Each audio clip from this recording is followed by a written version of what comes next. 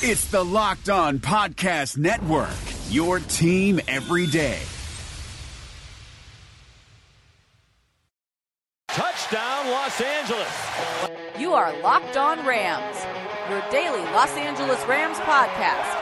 Part of the Locked On Podcast Network, your team Rams Nation. Welcome back. This is your host, Bear Motter of Rams Podcast, but this is Locked On Rams. All right, guys, took yesterday off. I wasn't ready mentally to come and talk about it yet, but it's now the Tuesday edition of Locked On Rams. I am over at the Rams Podcast Studio to do a double dip. We're going to do two podcasts tonight, one for Locked On, and then jump over and do Rams Podcast. Guys, if you haven't checked it out already, go check out Rams Podcast on Instagram and Twitter. We do a weekly long form with my main man, James Kroger, who is joining me today. James, this isn't what we thought we were going to be throwing down today, but it is the life we live in. 26-13 was the score. Atlanta Falcons move on after they beat us here in the Coliseum. We got a lot to get to today. We got a lot to get to in the offseason. How you feeling? As you can tell right now, I'm a little bummed, but we've got a lot to get positive about. How are you feeling? Bear, I'm right there with you. I've been bummed since Saturday, and I haven't been able to hold my head up high yet. I'm still walking around. It was hard for me to watch football on Sunday morning, to be honest with you. And the first game, the Bills versus Jacksonville, was really boring before halftime. Extremely boring. And then I just stopped. I couldn't do it anymore. I've been down. I think this is the first podcast of the year on both Locked On and Rams Podcast where I haven't been good. Well, we'll find that silver lining today and through the rest of the offseason, because we do have a lot of great things going on with the Rams here. But I want to kind of get into the game a little bit. We got to talk it out. We got to get some of these things out. We got to talk about what went wrong, how it went wrong, what we could have done differently. Matt Ryan and the Falcons came in. Their defense was ready to play. Our number one offense that we talked about going into this game was pretty much shut down. I want to talk about a couple of those reasons on why we think it was shut down. I'll get to a fan question, which we'll get to one of my first complaint forms of the game. It actually came from Birthday Boy, that is at Androby.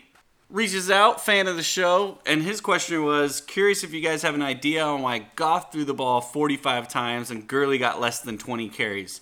You could say it was game script because of we were behind, but Gurley was having great success. Very, very true, and I think this is probably one of my number one things on what went wrong. We did start the game with 2 3-and-outs right away, and then followed that by 2 consecutive turnovers by Pharoh Cooper, which we'll get into a little bit later in the show. But yeah, you kind of nailed it in your question. The game script was thrown off right from the beginning. At one point early in the game, with the time of possession, Atlanta had 14 minutes, and we only had the ball for 4.5 minutes. They owned it. They were up 13-0 right away, and we're lucky that that's all it was. We fought ourselves back in by halftime, but I totally agree with you. Gurley had 14 carries for 101 yards, again, averaging that 7 yard per carry that we saw him do much of the season when given the opportunity. And Jared Goff threw the ball 45 times. I don't like the amount that he threw. Near the end of the game, obviously, we were running out of time. You can't really run. A lot of throwing near the end. But in the first half, early in the third, I would have loved to see Todd Gurley get the ball more. We've noticed from him, he is definitely a second half runner as well. He can really wear down a defense. Their run defense wasn't amazing to where we would really need to stop. Yeah, he got a couple stops in the backfield, and they did kind of rile him up a few times, but he did have those big bursts near the end of the first half, and I thought, all right, we're going to build off this, come out in the halftime, and really go to it. We never really went back to Gurley. I think it's going to be something that McVay kicks himself. James, what was your thoughts on the distribution between throwing and passing? Taking it into consideration near the end, it was a lot of passing, but thoughts? Yeah. Well, you look at it on paper, and 101 yards, 7.2 average for Gurley, like you just mentioned. And, the question was, why didn't we feed Gurley a lot more? Well, there's a couple factors that go into it. The first thing is we hadn't started off this slow all season long. Yeah. Like you mentioned, the time of possession that we had, we started off with 2 3-and-outs.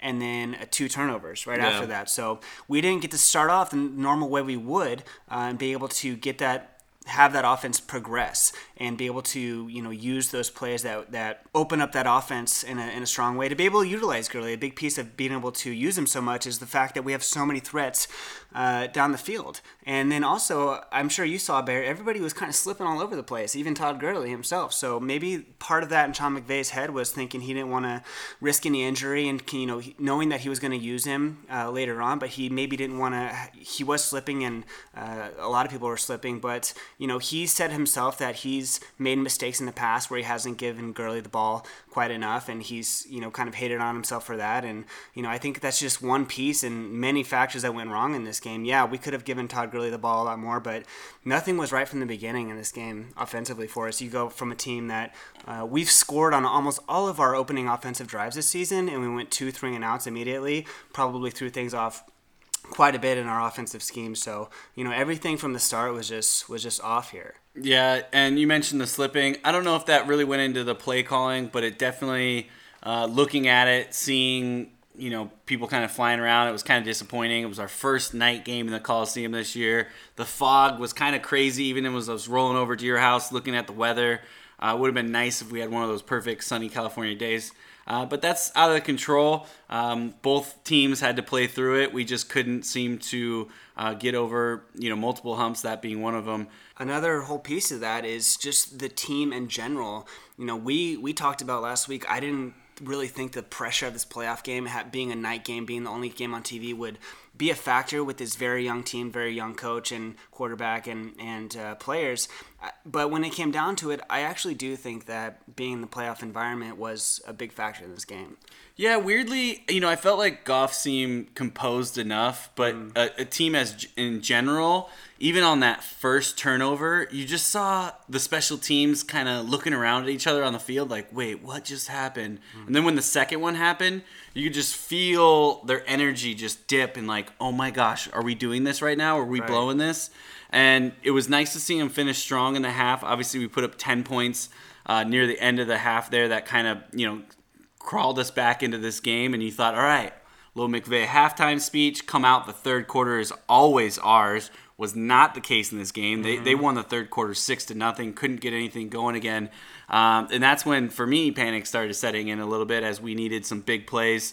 The reffing at times was a little sketchy. I'm not going to blame it, but there was a couple calls back-to-back on Robert Woods. One, he had a great block. They call it a block in the back. Multiple things just kind of didn't seem to go our way. Another one that, I saw was the Sammy Watkins call on 4th down where it seemed like he was kind of getting held. We didn't get the call. But coming into this game, I think I talked to you offline about this, but Ed Hockley and his crew have the least amount of defensive pass interference calls in the NFL season this year and the most offensive pass interference calls. We saw one of those go against Robert Woods. So not surprising as you look at kind of the way that Ed Hockley and his crew call the games. They kind of let it go on the defense side of the ball, and they tend to favor the defender a little bit, which kind of works for our guys like Tremaine and, that aggressive caliber of cornerback. Julio Jones, he held him when thrown to him, gave up 4 catches for about 60 yards, so he kept him in check as much as you could. Julio got that touchdown near the end, which Matt Ryan slipped on the play and made it happen. But things that I go back to, even on that drive, that Matt Ryan touchdown drive, we had a 3rd and about 7 or 8. They did a screen play to the right to Freeman. We had it sniffed out. I want to say it was Joyner or Johnson. Tried to come up, make the tackle about 3 yards after the line of scrimmage. Probably would have caused a punt there in that area. Missed the tackle, something we haven't done much of this year. He slips through, gets the first down a couple plays later. Same thing. Came up to make a play. Freeman runs over one of our defenders, goes for the extra yards in the first down. We just couldn't seem to make the play when the play was needed to be made, which was a little bit of a letdown knowing that we've done it so many times this year. I really wish we played on the road. We've played so well on the road. And Atlanta came in and kind of just owned us. They seem to have, and I don't know if playoff experience goes into this, but they just seem to have the poise. The poise, and they really just had it cranked up an extra notch. They just seemed to be going after it, and they ended up with that possession battle. 37 minutes, started 22 minutes. It's tough to get Gurley his 20-plus carries, but I'll tell you right now, if I'm McVay, I'm going to have a little sheet next to me, and I'm just, every time I give Gurley the ball, I'm just going to do a little check mark, and I'm going to make sure that I have 20 circled. And I got to get there, man, because when he goes over 20 carries, the team's undefeated, and they tend to just look unstoppable. I'm not saying it's just, if you get him to 20, it'll happen, but I would make sure that at any point that I give him the ball enough and I work off my offense from there. The Suns rise in Orlando, but their playoff hopes set in the West. From our local experts to your ears, these are the biggest stories on the Locked On Podcast Network. Despite finishing a perfect 8-0 in the NBA bubble, the Phoenix Suns are leaving without a playoff berth. Check out Locked On Suns today for a post-mortem on an amazing run by Devin Booker and company. That's all thanks to tiebreakers and a Karis LeVert jumper that rimmed out, giving the Portland Trail Blazers a win and a meeting with the Memphis Grizzlies in a play-in series for the Western Conference 8th seed. That begins on Saturday.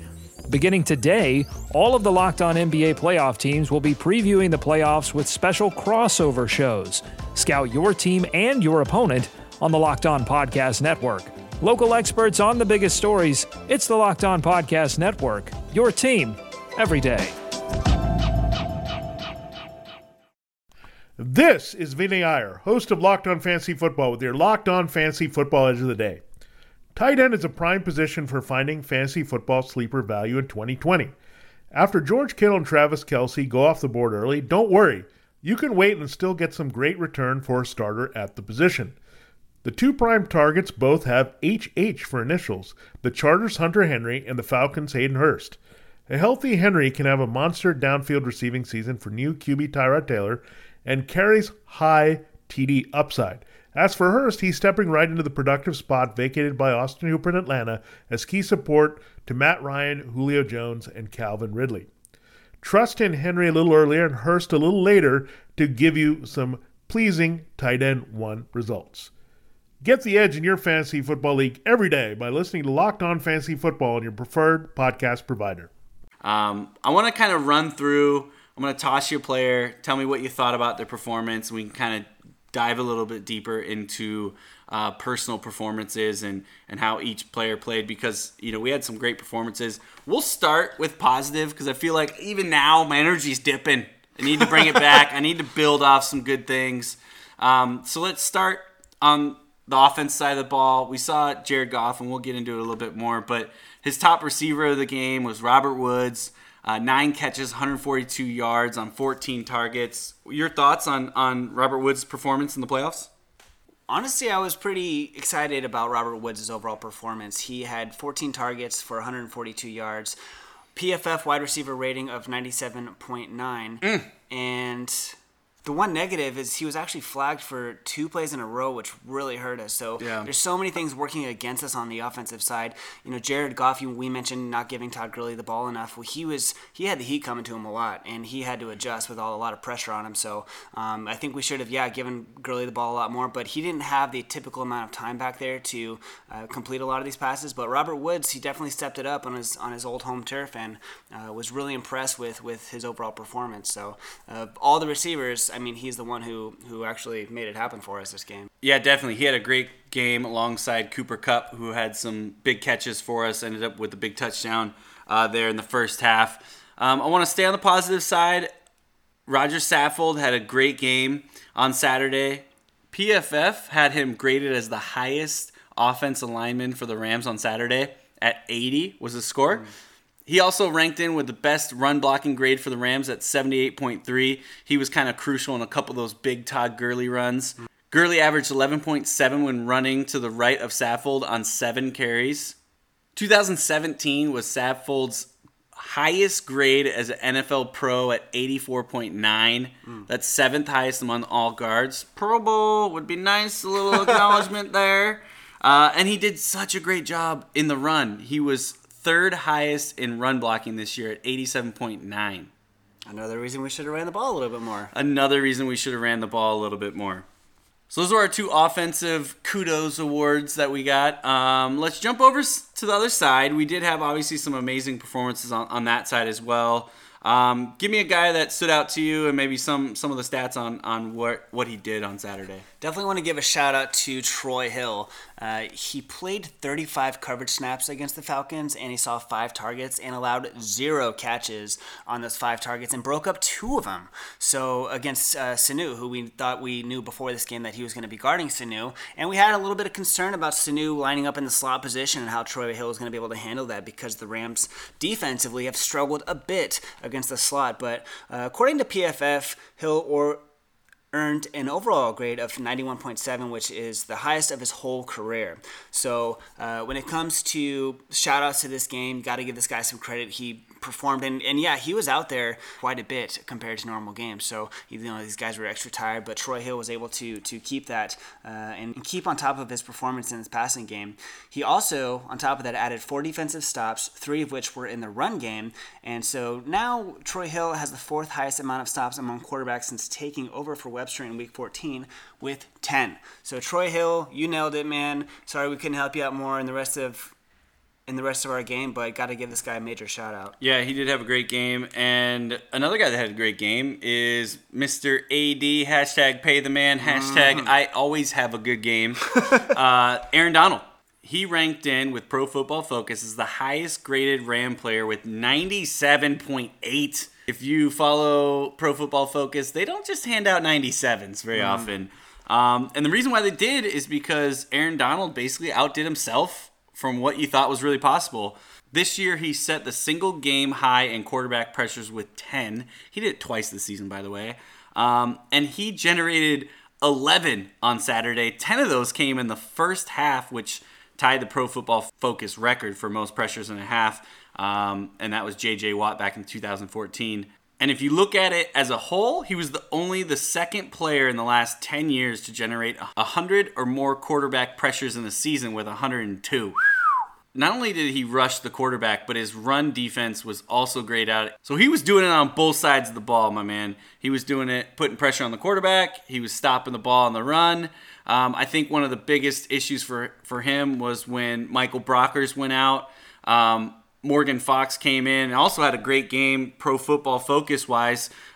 He had a couple pressures. I think he was in on one of the sacks there late in the game. But you could tell that Atlanta started running up the middle a little bit more and getting more chunks on the ground.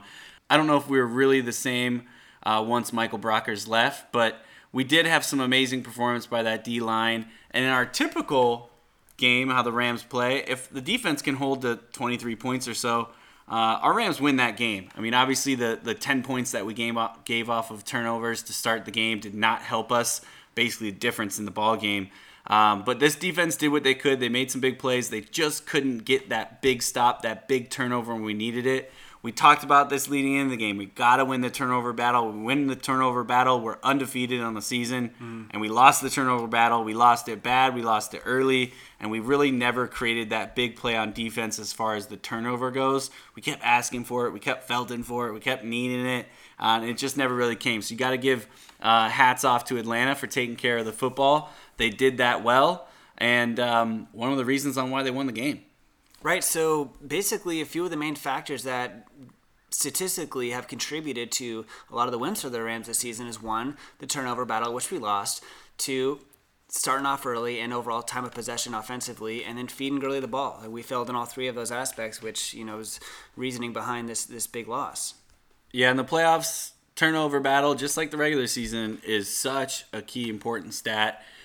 When you can't do that, it's tough to control the ball game. It wasn't even a normal type of turnover. It was like when it happens on a punt return. Okay, you don't even get a chance to get out there. Let's talk about it because, I mean, that's one of the big eyesores of this game. Pharaoh Cooper came out after the game, actually retweeted one of the Rams post-game tweets and said, "I'm sorry, Rams Nation, and I promise to learn from this experience and bounce back." You could tell after the game, he tried to keep his composure. You could tell he obviously was gutted by it. He said all the right things as far as, it's my mistake. I should have called poison call, which is their call to the rest of the team to basically stay away.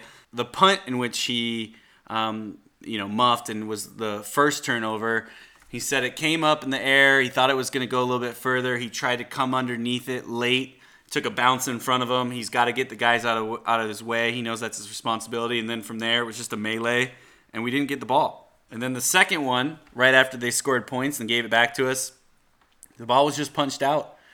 Defender made a great play on it. He's scrapping for more yards, but he had it hanging out a little bit. It was punched out to the ground, and it's just disappointing. Back-to-back turnovers, and we talk about turnovers, and some of them, if Goff throws a pick inside the red zone, yeah, you're taking points off the board, but they've got to go the distance of the field. both those turnovers, they basically had the ball. One was in the red zone. The other one, I think, was just outside the red zone. We set them up for points right away. It was tough. Our defense held them, only to 10 points instead of 14. But giving away free points, especially in a playoff game in the first half at home, is just... It hurts, man. Yeah, and it's like a lot of Rams Nation is kind of divided around how bad this hurt, and we're still kind of in that post-mortem depression. On top of that, a lot of people are saying, like, hey, we have a solid foundation moving forward, and we're ready to go for next year. I know that we're going to have that conversation all offseason, how great this turnaround was. I'm actually sick of hearing about the turnaround. I just want to focus on how good we're doing and how we can move on.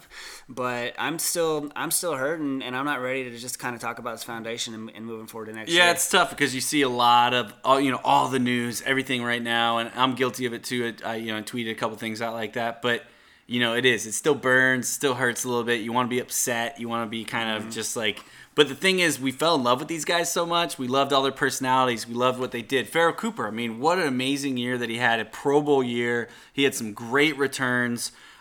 He was a special part of our team.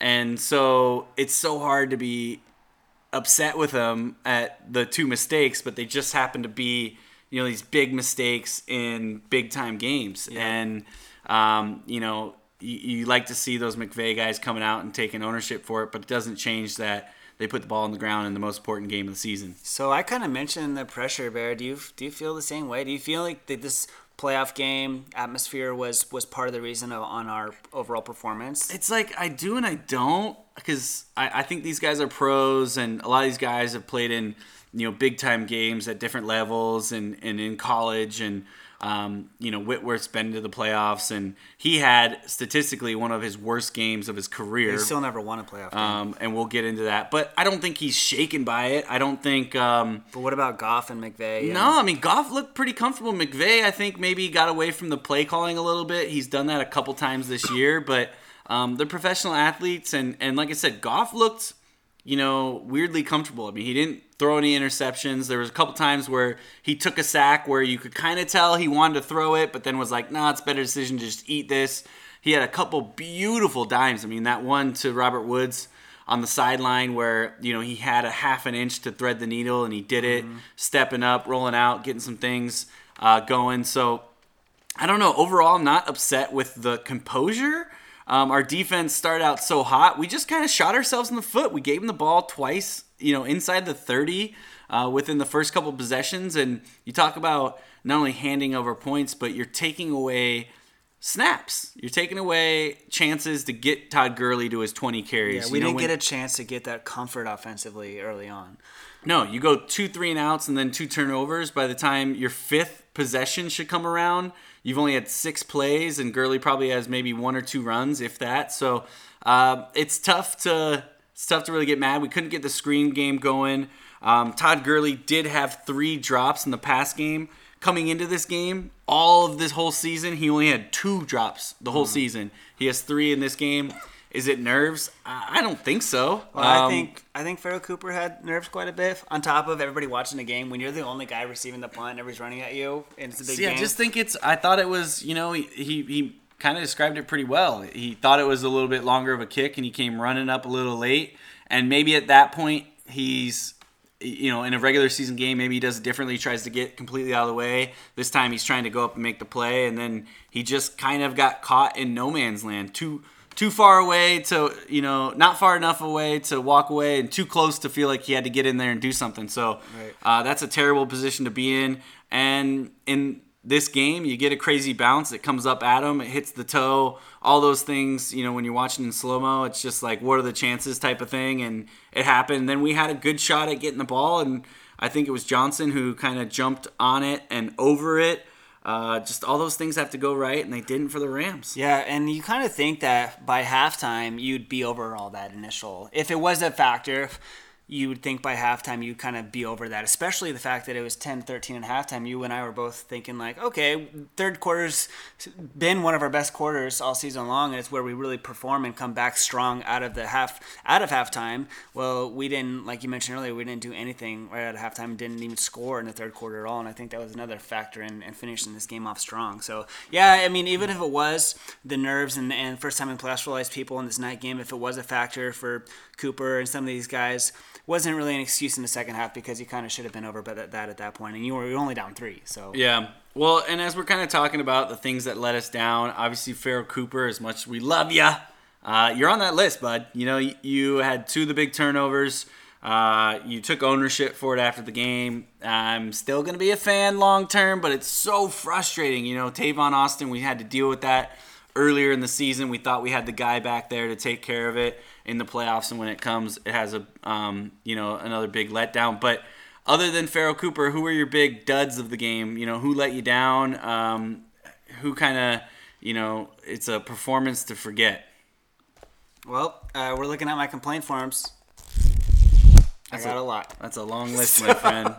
I filled out all of them. So I'm gonna kind of start at the top, and one of my favorite people in the world, Mr. Sean McVay. Okay, talk to me. Because he didn't get an opportunity early on, but we did have 2 3-and-outs to start the game, and the play calling was a little bit questionable. And I don't know. I think that he wasn't the Sean McVay that we saw this regular season, and I have to say he's been owning it a lot of this time. He's been owning the play calling, not giving Gurley the ball enough. I just think, I don't know what threw him off there, but I think, some of that play calling early on was a little questionable. It didn't really help our offense too much. So first complaint for him, starting at the top with the head coach. Yeah, I don't blame you. I mean, we always said a couple times in those losses this year, they got a little too cute with it, tried to get a little too creative.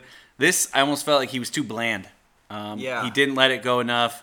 There were play calls that you kind of saw coming a mile away and just kind of fed into some of the game plan that Atlanta was hoping for. I wanted to see him get almost a little more creative. I wanted to see a couple plays that I hadn't seen all year that I went, yeah, that's my Sean McVay doing some crazy motion and, right. Maybe I know it sounds gimmicky, but a throwback or just something that, some fun formations that we had seen all year from him, but we didn't really see get pulled out at this point. And I understand when you get down 13-0 and you shoot yourself in the foot, it kind of changes things up. But you got to stick to what got us here, and that's Todd Gurley and working those screens. We pulled a couple. Todd dropped one. A couple went nowhere. But we got to continue to go to those things that got us here. Do you think any of that, talking about my complaint for him with McVay, do you think we can attribute any of that to maybe some of the 49ers game too? Like starters not going in, not big loss, not really taking the game too serious. I don't know. I saw a lot of people get right onto Twitter and be like, "This is why we should have started the starters." I don't think so, man. I don't think it was a lack of focus or they didn't come off a game ready. And you got to remember, we have only 53 guys on the team, so a lot of those guys that got minutes were still getting minutes in the game. Yes, you sat a lot of the key starters, but I'd rather have these guys going in healthy. You heard that question being asked to some of the Rams players, and they said, no, we needed the rest. It was huge coming into us. These guys play 17 games all the way up, 16 games in 17 weeks at that point. I think they appreciated the rest and getting out there and playing, maybe a half of football. If you look at, other teams that do play their starters in week 17, they'll pull them sometimes early. And how many times has Bill Belichick over the past 10 years rested starters near the end? Yes, he played them this week in 17, but true, but their starters he's rested a handful of people and they've made it to Super Bowl runs. So I don't think it's really a science behind that. I don't find it. I think if we do the same thing again, I would ask them to sit starters and keep Todd Gurley healthy. So I don't know. That's going to be one that's debated for a while in the offseason, but I like it the way it is and wouldn't change it. Well, I'm going to throw a guy in there. I kind of threw him under the bus a little bit earlier. And he's been a big staple for what we've done all year. And another guy that, you can't be too upset about in the overall scheme of what we did this year. But in that last game, yeah, I'm not happy at all. And that's Andrew Whitworth. Again, one of the few guys with playoff experiences yet to win a playoff game in his own right. But he finished as his lowest grade in Pro Football Focus on the team, 36.8. He gave up a season high of 6 quarterback pressures, 5 which turned into quarterback hurries. This to remind you, in his first 9 games as a Ram, Whitworth had 5 such games where he didn't allow a single quarterback pressure. So this is a guy that was just kind of one of the most consistent guys on our line and gets to the big game and just flops it. I mean, I don't know another way to put it. Yeah, they've got some great pressure on that edge in Atlanta, and it proved to be a problem for us. But he is the guy that we go to all year, and we get to the big game, and he just kind of lays an egg. This is his lowest grade since 2008. Yikes.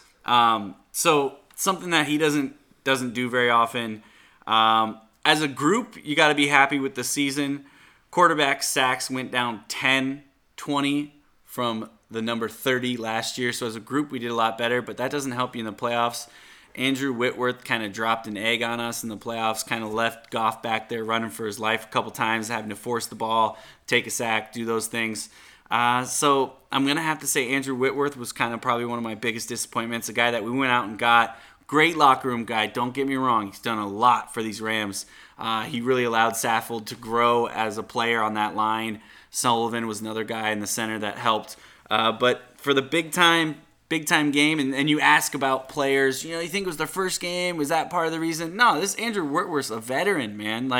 And to see him put up a crap game like this, sometimes it just doesn't go your way. And this was one of those games where maybe the game and that time was just too big for those guys. Also, probably in Atlanta's preparation, they knew that Andrew Whitworth was the lineman that they had to get by, or that they had to give a lot of attention to in order to get to Goff and give him additional pressure, because we know, you just mentioned how well he's been blocking all season long. Well, if you can get by Whitworth, you know that you got something on the defensive side. So I bet also that on top of focusing on Todd Gurley and shutting him down, that they worked on trying to get by this man, Andrew Whitworth. So it's probably some of the reasoning behind that. But yeah, I totally understand that. Yeah, and I got a little bonus one here, a little bonus complaint, and I don't know how much I can give it to him particularly, but Sammy Watkins, man, 1 catch, 23 yards, came in the fourth quarter, very late. He was only targeted 4 times, so again, why I can't really give it all to him. But I think another reason why he's not getting the ball a lot is I just feel like, I don't know, tell me if I'm wrong, but his lack of effort on plays that are thrown to him sometimes. Yeah. I know there was one that the ball was kind of underthrown. He beat his man. He tried to come back, but he just did the effort. To me, watching it on film just doesn't seem to be there. I know he had 8 touchdowns for us this year. I know 6 of those 8, I believe, came within the 20-yard line. And I think 4 of those 8 came within the 5-yard line, right? Those slants that he had done really good at. This is a guy we're going to have to talk about quite a bit this offseason coming up, because obviously a free agent. Obviously we gave up a second-round pick to go get him. Yeah, and he was asked about that, and he said, during his interview, yes, he understands that this is a huge offense this year, the highest scoring offense in the league, but he does know that it is business, and yes, he would like to come back to the Rams, but understands that, it's a business decision, and that answer kind of matches what you were just describing as far as effort. I mean, yeah, everybody wants to come back to this team, but you just even opening that window to say that it is business. Like, are you committed here or not, Sammy? Yeah, and that's one of those things, looking at the offense moving forward. Obviously, Robert Woods has basically stamped himself in here going like, yeah, I'm a solid number 2 for you. Cooper Kupp's right there going, yeah, you can count on me. I'm going to be there. I'm a great route runner. I got to work on my hands a little bit over the offseason, but in general, by far the best rookie season as a Rams wide receiver in the longest time that we can remember. So we feel really good about that 1-2 combo. We've got great tight ends in Gerald Everett and Higbee, which I think they both have a lot of growth. And then obviously you got Todd Gurley, who puts up a lot of attention yards and catches out of the backfield. So where does Sammy Watkins fill in? Obviously, you definitely missed a name that I didn't mention for a reason, but that's Tavon. I think he's just got to go at some point this offseason. But I'm kind of on the fence with Sammy. I know I watched a lot of stuff that goes on Twitter, and people seem to kind of be with me, either on the fence or they love him and they want him back. He can be a true number 1. He's got the speed to kind of take the top off of a defense. I just don't know how I feel about him here and what really is an option to go get, because at the same time, you want the 1-2-3 combo as in the wide receiving core. Right now, he is a key piece of that moving forward. So do we have someone that can upgrade from there? I don't know. We'll talk about that over the upcoming weeks. Yeah. But that's going to be a fun debate to kind of talk in the offseason. On top of that, initially when we first got him, he was that down the field threat. And when we realized he wasn't always getting that deep ball, he was just having that threat there opened up more opportunities for Woods and Kupp and even Gurley to get the ball on some of the shorter and mid passes. So, he does add to this offense when he's not adding to the offense, but just some of that attitude and effort that we're looking at, you're right. I don't know. I think he's definitely on the chopping block. Well, we've got a lot to get through over the offseason. Guys, I'm going to probably wheel it back just a little bit, try to get obviously still some daily content coming your way.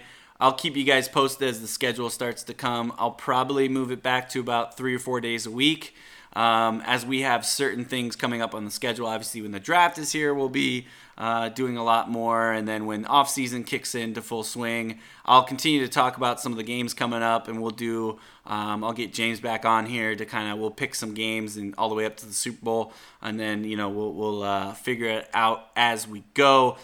Feel free to send me questions. This is the time I really need some content from you guys. So if you have any questions, comments, concerns about what we have going on in this offseason, remember to send me a message at LA_RamblingBear at LockedOnRams. As well, if you don't have that, hit me up on Gmail. That is LockedOnRams@gmail.com. Don't forget my partner in crime here at JKroger3 and at Rams Podcast. We're going to jump over, do a Rams podcast, answer some more questions, get into it a little bit more, hopefully debate a few things, maybe find some more energy. Guys, I wish I had better news for you. You know how you feel. You know how I feel. There's not much more I can say other than we're going in the right direction. Right? I've heard it 1,000 times, but it's true. I like everything we have going. Another thing we get to talk about is the Rams are now officially the 23rd pick in the draft. Nice. We have a first rounder, guys. We get to talk about that. Where are we going to go with it? That's for debate. James, appreciate it coming on. We'll try to find a better mood over the next couple weeks as we start to shake off this loss and really start to look at all the great things that we have coming up. Would have loved to see more football out of here in LA, but you know what? That's just the way the cookie crumbles, my friend. The police are coming, so I have to go. Yeah. Oh, no. They found us. All right, Rams Nation. You know what it is. Until next time. Peace. Hey, Locked On listeners. You already love our network of NFL shows, so why go anywhere else for the fantasy football information you need to know for the 2020 season? You just need to check out Locked On Fantasy Football, hosted by me, Vinny Iyer. We're counting down to the season by breaking down players and teams every day. It's no nonsense, straight to the point, smart fantasy football analysis that has only 2 goals in mind: helping you dominate your drafts and win your league championship. That's Locked On Fantasy Football, only on the Locked On Network.